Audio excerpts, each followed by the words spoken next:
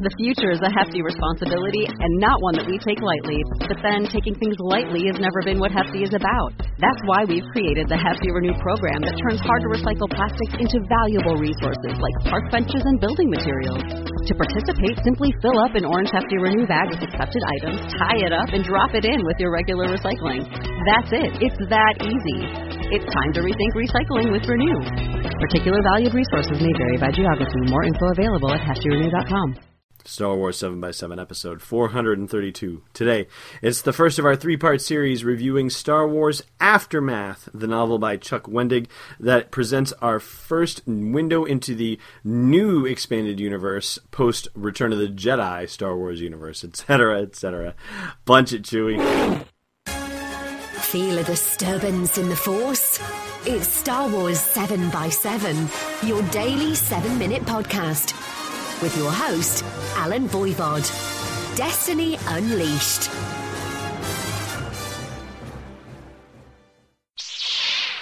Hey, Rebel Rouser. Welcome to Star Wars 7x7. I'm your host, Alan Voivod.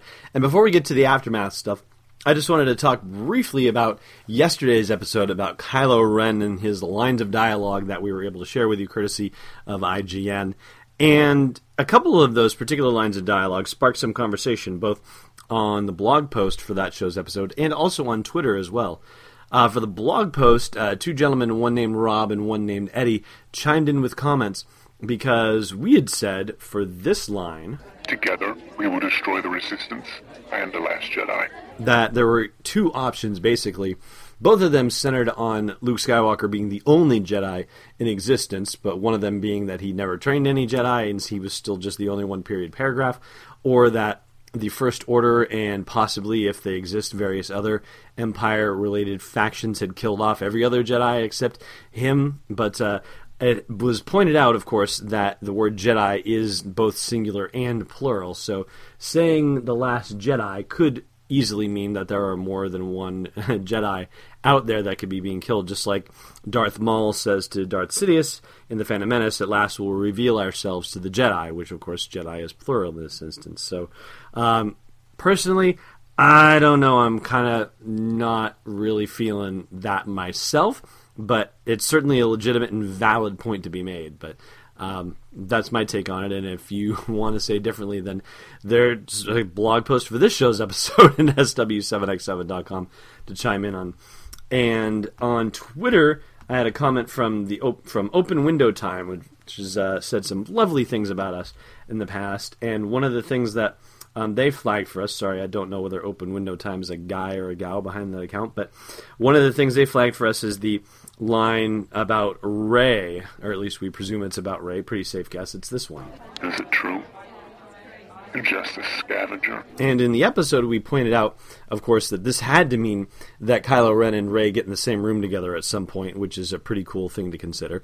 But Open Window Time also pointed out that the language suggests that Kylo Ren knew something about Rey prior to their actual meeting somehow. In other words, he had some sense of who she was or who he thought she was, and saying, "Is it true you're just a scavenger?" Like, you know, that makes it sound like he's heard of her before in some way, and that's a really good point, too.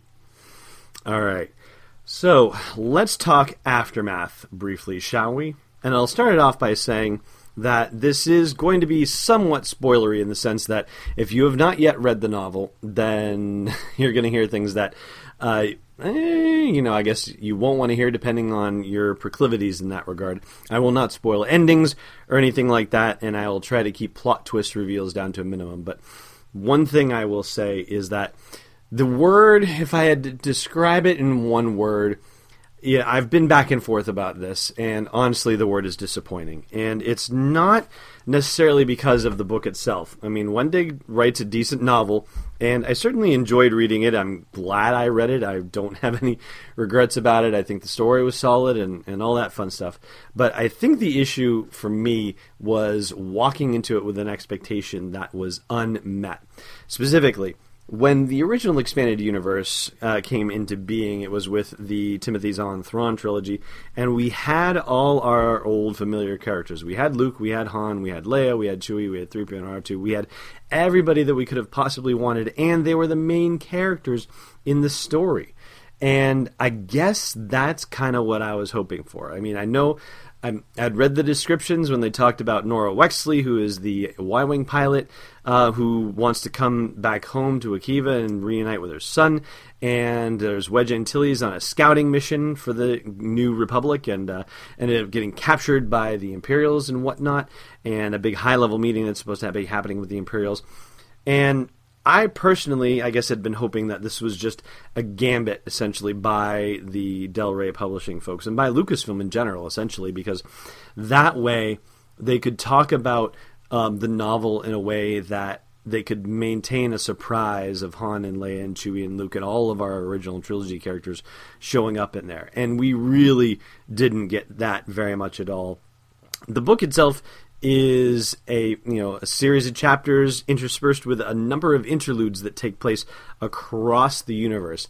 And of our friends in the original trilogy, Han and Chewie show up in one of them, which is really tremendous. And it was about 2/3 of the way through the novel, I'll say. There was no indication that it was coming. By that point, I had no hope that I was going to be seeing any sort of original trilogy character whatsoever. And so I was super grateful for that to happen. Meanwhile, Luke Skywalker does not appear in the novel whatsoever. He is only mentioned by name, and Princess Leia does not appear in real time in the novel either. She appears as a recorded hologram, and she appears in flashback during the Battle of Endor, where she is the target not only of the Imperials, but of somebody else entirely. So, with that said, I found myself having a lot more moments where I just didn't know why I should care about the characters I was reading about than I might ordinarily have had, and especially if I had come in with a more flatlined expectation of what I was about to discover. They all had decent story threads, and they were all interesting in their own way for sure, but I gotta say, I was looking for something different. And there's still a lot to recommend the book, and it's still worth a read, but we'll talk more of the particulars on it in the next couple of episodes.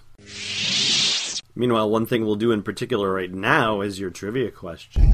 I find your lack of faith disturbing. Last time we asked you who refused to evacuate the first Death Star, even after a danger was discovered.